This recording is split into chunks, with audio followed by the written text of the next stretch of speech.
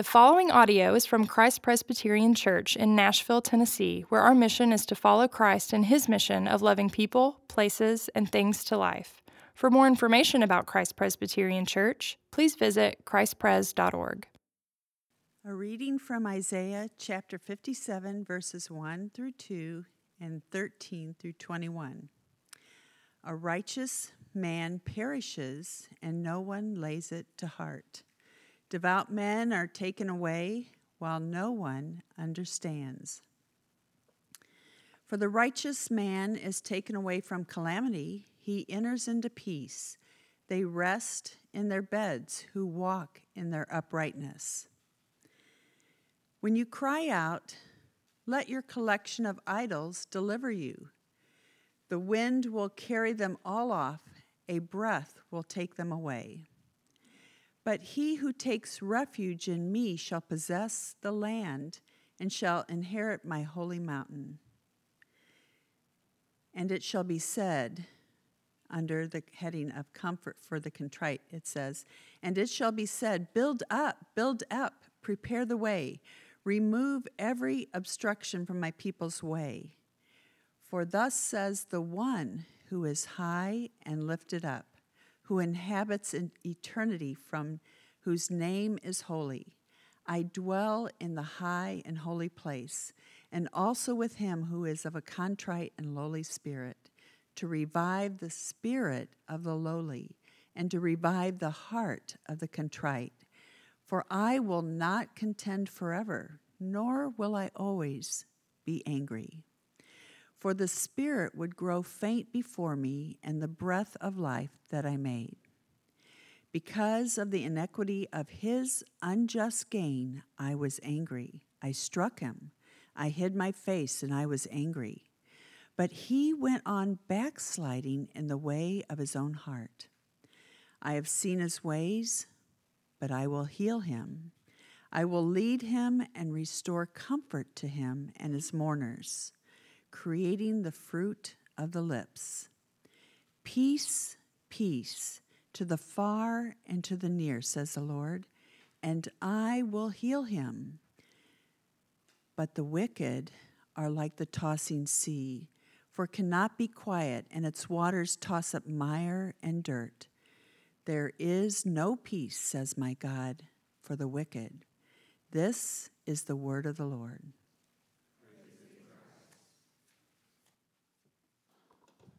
Glad to be with you all this morning. I'm Richie Sessions, and I am the RUF campus minister at Vanderbilt University. I think I've preached here at least once before when we were in that direction. We were facing I like this a lot better. This is great feng shui vibe going on. That's probably not a biblical thing to say. Scratch what I just said. I don't know if that's Christian.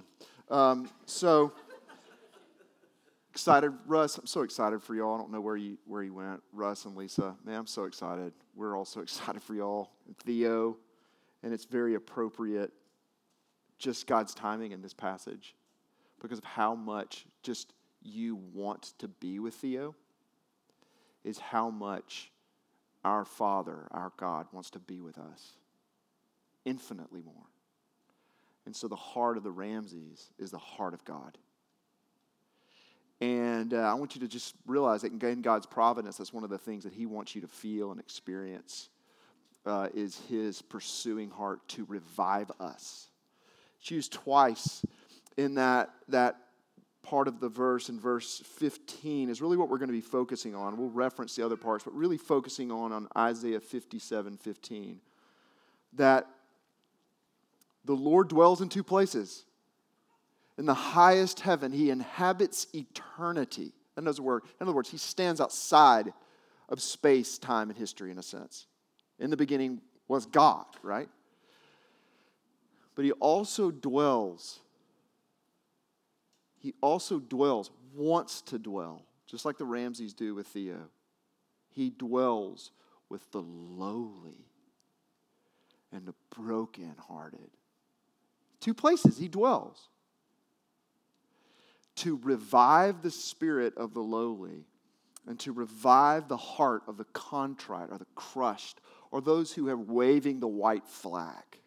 Just, I can't do it anymore. And I know it's almost like Humpty Dumpty, all the king's horses and all the king's men couldn't put Humpty Dumpty back together again. If you've admitted that you can't put yourself back together again, that's who you are. That's where God dwells. And so that's what we're going to look at. That's the place of revival. That's the place of revival. Revival is at the root.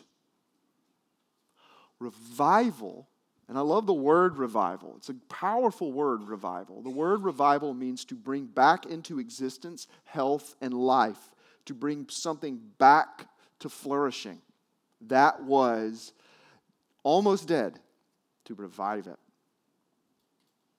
And I got to see this firsthand this summer.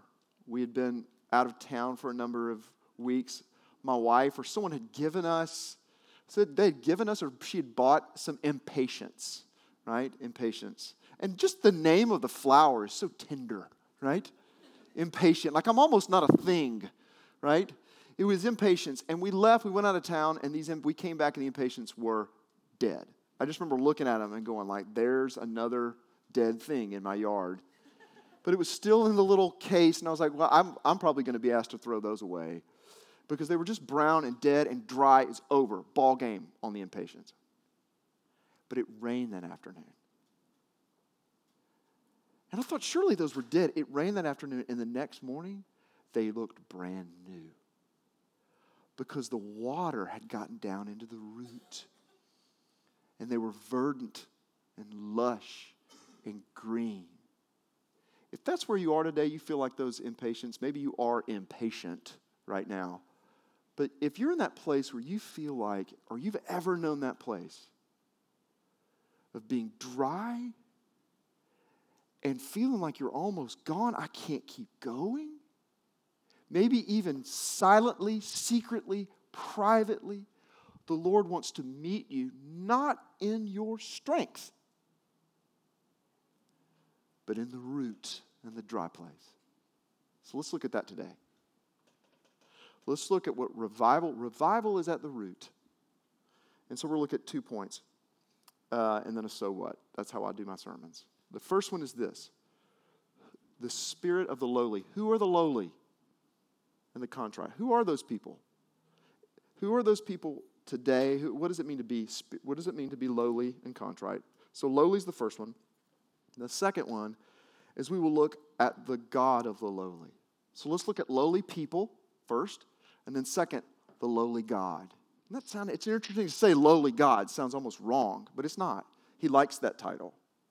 The lowly people and the lowly God, and so what? Let's go. The lowly people, who are they? The NIV, or I can't remember which translation says they're crushed. Crushed. And that really is a description of God's people. If you looked in verses 1 and 2 of Isaiah 57, it's a description of it called the righteous. Doesn't mean they're self-righteous, but it means the people who are trusting in God's grace and mercy, His chesed, His loving kindness. Anytime you see steadfast love in the Old Testament, it's a great Hebrew word. Chesed, you can say it in your throat. It's a wonderful word. Chesed is God's loving kindness. The people who are trusting that, those are the righteous. Not because they're good, because they just trust God's grace. And they're getting beat up. It says the righteous, they've looked upon the righteous and they've been crushed. They've been taken away. They've been forgotten.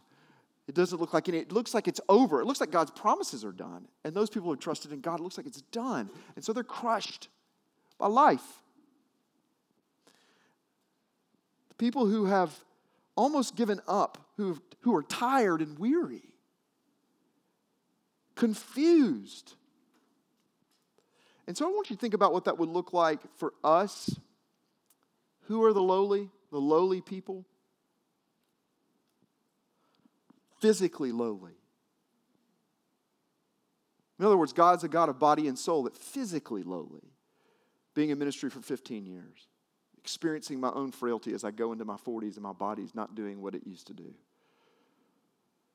Suffering physically, fatigued, sore, aching. Some of you have chronic pain. Some of you have chronic problems. Physically lowly, hungry, thirsty, people with disabilities, with disease.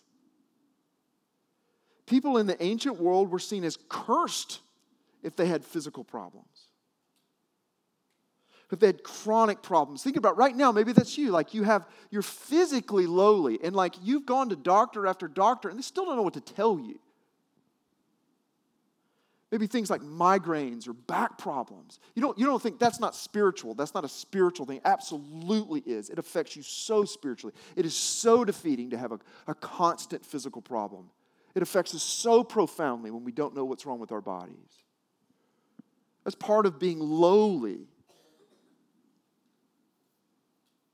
Emotionally, how about just physically and emotionally? And these things are so complex and so intertwined.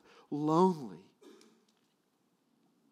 depressed, ashamed. And the problem with shame is you can't really pinpoint it.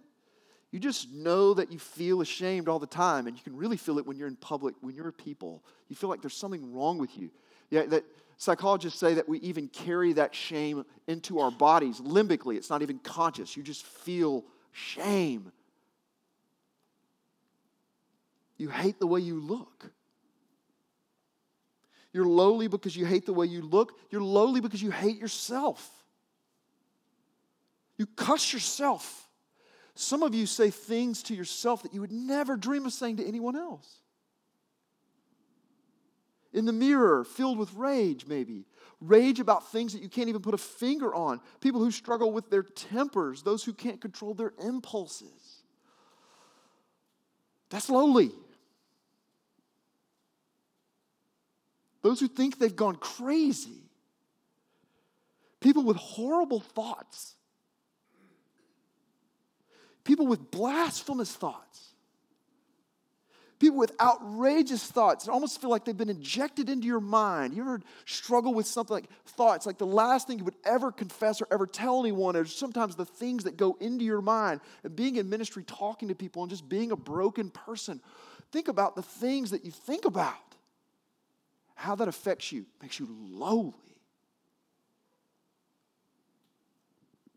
People with obsessive, compulsive thoughts, enslaved to their rituals. They live out with such private shame because no one would understand how bizarre some of these rituals that we carry out and why we do some of these things. Those who are wearied by a fear of the future. Maybe even paralyzed by the what-if scenarios. Richie, these aren't the lowly people. I thought this was more spiritual.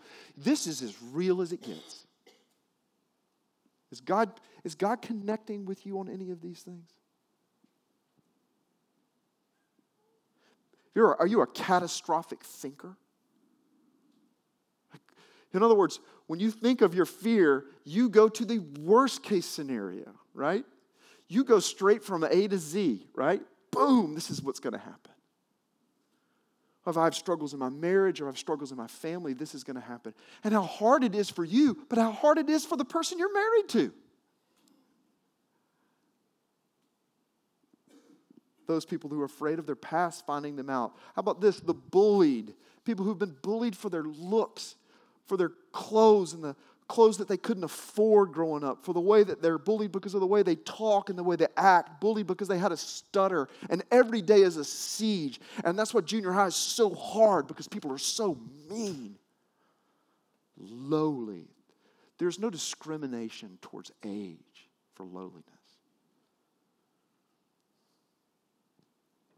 The kids that stare at their shoes in class because they don't want to be made fun of.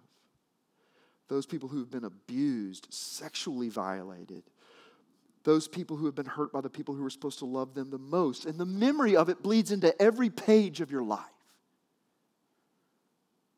The suicidal, the despairing, who can barely keep going, the people who've attempted suicide. The list goes on, addictions and prisoners and patients and unwanted babies and unwanted spouses and dreams dashed to pieces. People that feel like they're strays, people in the basement of life. And this isn't an Enneagram type. Just because that's a certain Enneagram. No. This is what it means to be human being in a world that is broken. It's what it means to be in it. And I know there are ups and downs in life, but there are moments in your life where you are confronted with your own frailty and how finite you are in this world.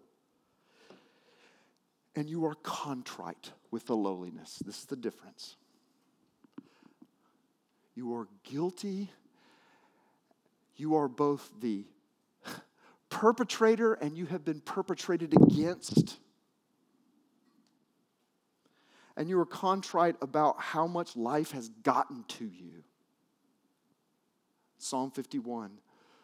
A broken and crushed spirit you will not despise. Oh Lord, I can't do this. That's where God lives.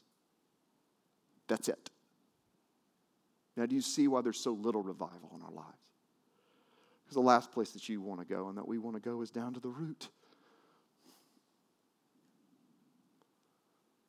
It's like Luke chapter 18. Jesus will tell stories like this over and over again. He would tell the stories about this. It said, Jesus looked out at the crowd and some of them who were trusting in their own righteousness, that is, their own flourishing, their own power, the people that Isaiah is railing against, those people who are so confident in their own ability, who are fooling everyone except God. He said he looks and he tells them a story about a Pharisee who went up to pray, and he prayed and he thanked God that he was so great. He thanked God that he was so triumphant. He thanked God he was so moral, and how blessed he was that he wasn't one of the lowly people down in the basement. How thankful he was to God. How glad he was that he didn't really need grace. And then Jesus said, but there was another man over in the corner, and he wouldn't even look up to heaven, Humpty Dumpty, beating his breast, saying, God, have mercy on me, the sinner. Just have mercy on me, the sinner. And Jesus said, one man went home justified. It was that man. The man who had gotten to the root. See, being contrite means being at the root. Being contrite means being honest that you're crushed. Being contrite means to be childlike and to realize that your hands are dirty. When my children were little and their hands would get dirty, they would just go, Think, children don't pretend to be okay when they're not. They don't know how to yet. We'll teach them, but they don't know how to yet. They just go, That's at the root. That's where God lives. He lives in the highest heaven, and he lives with your broken child.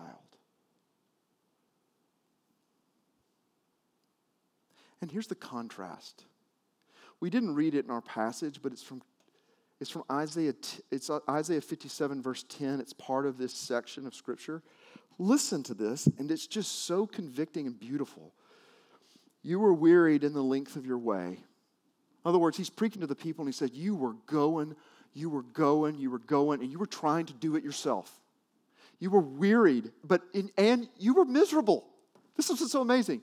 You kept grinding through life, trying with the next promotion or the next thing or the next escape, something. You were grinding and you were weary. But you didn't say it's hopeless. The contrite say it's hopeless. They say their attempts are hopeless. This is why Christianity is so offensive. There are a lot of religions that you could go do that would not make you go to the root. But you didn't say it was hopeless. And you found new life for your strength. And so you were not faint. In other words, you were Humpty Dumpty, kept putting yourself back together again over and over and over again. And you kept going, refusing to bend the knee and to say it's hopeless. Why do you think AA is so attractive to people? Alcoholics Anonymous? You ever heard people say that's the most they've ever felt church is in AA? I've been to recovery meetings of all different stripes. As part of being as a participant, I've been in all of them, okay? Watched them, been in them. And here's what's so beautiful about it. They just go like, yeah, that's it. Yeah, I'm an alcoholic. I'm addicted to all kind of stuff. Yeah. The reason it's so beautiful is because they're not lying about their brokenness. Revival is when you stop lying about being broken. That scares some of y'all to death. It's kind of scary initially, isn't it? Because what if people found out? Here's the beautiful thing about the gospel. We already know you're messed up. If you come to this table at the end of the service, we know you are hopeless in yourself.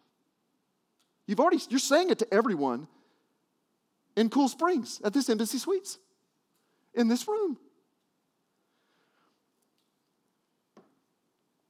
And this isn't self-pity.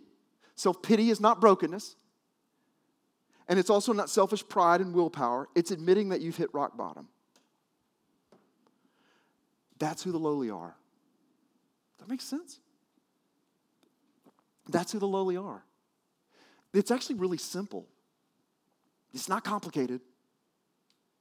I had a friend who told me that he likes boxing. But he said back in the old days when a boxer would fall down, that would get hit and then would hit the mat, he said the referee sometimes would go down and he would ask the question to the boxer who was like down with like his eyeball hanging out, right? And the referee or whatever he's called would go down to him and say like, "Are you okay?" Like that's the question. In other words, are they going to get back up? And most of the time, like unless he's like almost dead, he'll say like, "Yes." In other words, he's on the ground, eyeball hanging out, bleeding everywhere. He's been hit in the face numerous times by someone who looks like a Mack truck. And then he asks him the question, "Are you okay?" "Yeah, I think I'm okay." That's us. With your kids, with your addictions, with your secrets, with your physical problems, with your past, with all the junk in your life, down on the ground, "Are you okay?" "Yes, I'm okay." And here's what my friend said: "You're not okay, you're KO'd. KO. God only dwells with the KO'd, not with the okay. You didn't say it was hopeless. Would you just say it was hopeless? Okay. That's the lowly. Here's the lowly God. But here's what's so amazing, and even a paradox, a seeming apparent paradox, is that the lowly God is transcendent. We're at the second point now. The lowly God is actually transcendent. So he's in one sense, he's infinitely, I will say this, unspeakably, without category, beyond the human race. We're completely, when I say we are not in his league, it truly is the greatest understatement I could possibly make. We're not even the same as him in any way, shape, or form. He is infinite, eternal, and unchangeable. My kids' favorite, the question that kids ask, who made God? You ever heard that one? Who made God? Who made God? That's a great question. And the reason it's a great question actually is should be the starting point for all theological discovery. Who made God? He just was. And the kids are like, what? If that doesn't kind of freak you out, you're not listening to me. He has always been. In fact, when he gives his name to Moses, Moses said, who shall I tell them sent me? What is your name? And he just says, I am. Okay, that's a verb. That just means this: I was. I'm perfect. I've never grown or learned anything. He stands outside of time. He looks at the first day of history and the last day of history as one event. He's transcendent. Holy, holy, holy is his name. We're not in his league. But where do we see this lowly God? And both of these things, the high and holy one who inhabits eternity and the lowliness brought together? Because that's where the juice is, people. It's both of those things. Yeah. You know what I'm saying? Jesus of Nazareth. I think Jesus loved this passage. I think he was meditating on it, or he was paraphrasing it when you go to Matthew chapter 11, verses 25 through 30. He said, no one knows the Father except me, and no one reveals the Father except me. And he goes, come to me, all who are weary and burdened and burned out and KO'd, and I'll give you rest for your souls. I'll revive your soul. I'll renew your soul. In other words, I'm totally out of your league, and I'm going to China. Do you see? And so we see this one time at the Mount of Transfiguration, that it's called the Mount of Transfiguration because they literally don't know what to call it. The word transfiguration is just like pulled out of the sky, like he's transfigured. In other words, his appearance completely changed on this mountain with his disciples. In other words, Jesus is saying like, let me show you what I look like in my hometown. You want to see something? Boom. Listen to this. I love Mark's description of it. He said his clothes became radiant, intensely white, as no one on earth could bleach them. He's just grasping at straws. Like, I don't even know what to say. He looked like lightning. His clothes became lightning. And then there appeared to him Elijah and Moses. What? And they were talking with Jesus. Elijah and Moses are the two heroes of the Old Testament.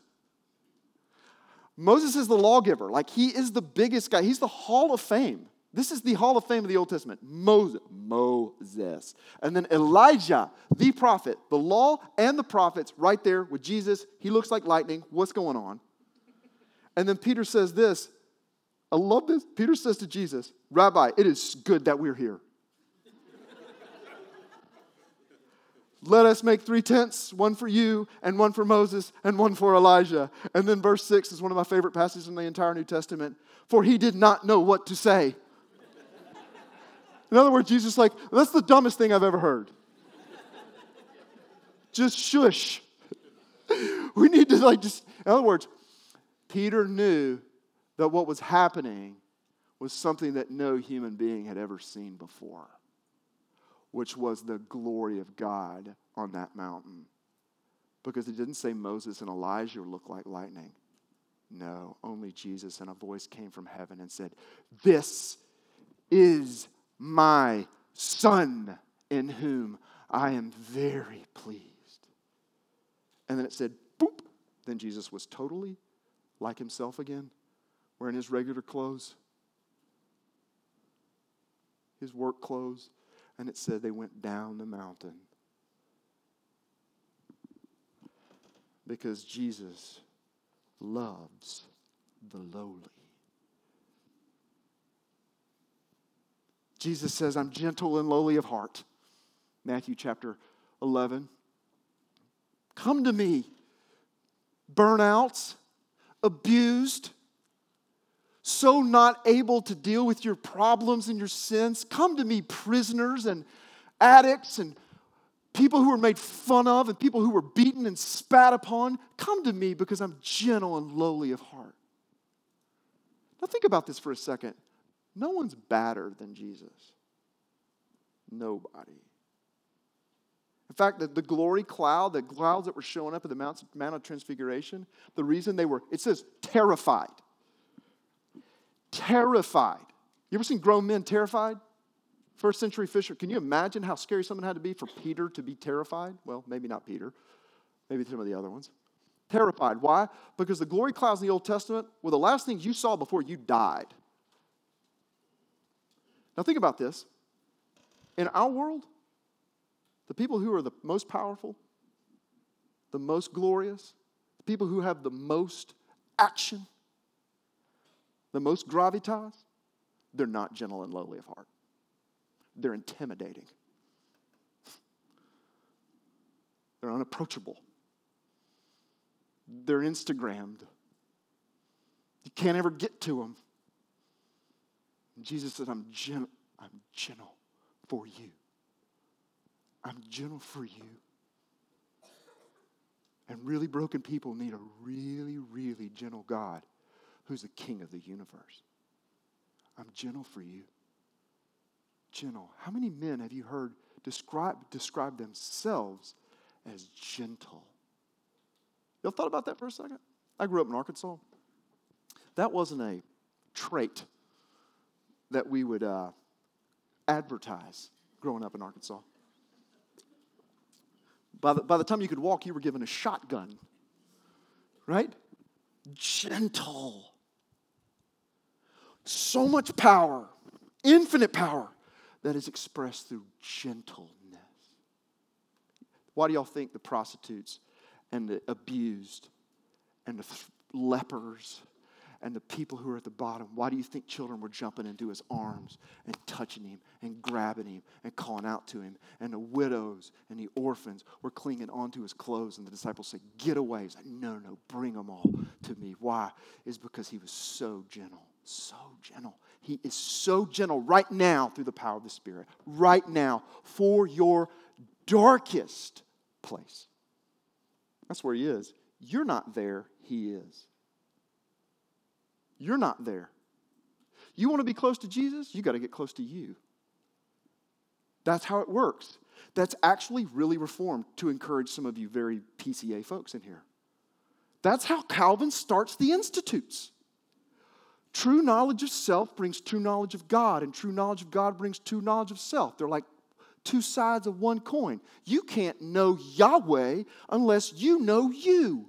And how much you need Yahweh. Because if you don't know your need for Yahweh, the Lord, Jesus Christ, if you don't know your need for him, he ain't hanging out with you, to use an Arkansas phrase. You aren't friends. Because as long as it's not hopeless, as long as you got it, you will not know the lowly God. Because he goes to China. He goes to the orphanage. That's where he is. He's in your saddest memory.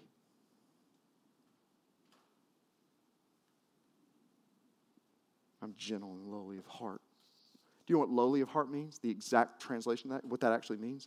I'm not a snob. That's what that means. It means I'll have no pretense. Y'all, Jesus was the kindest, most approachable man that ever lived.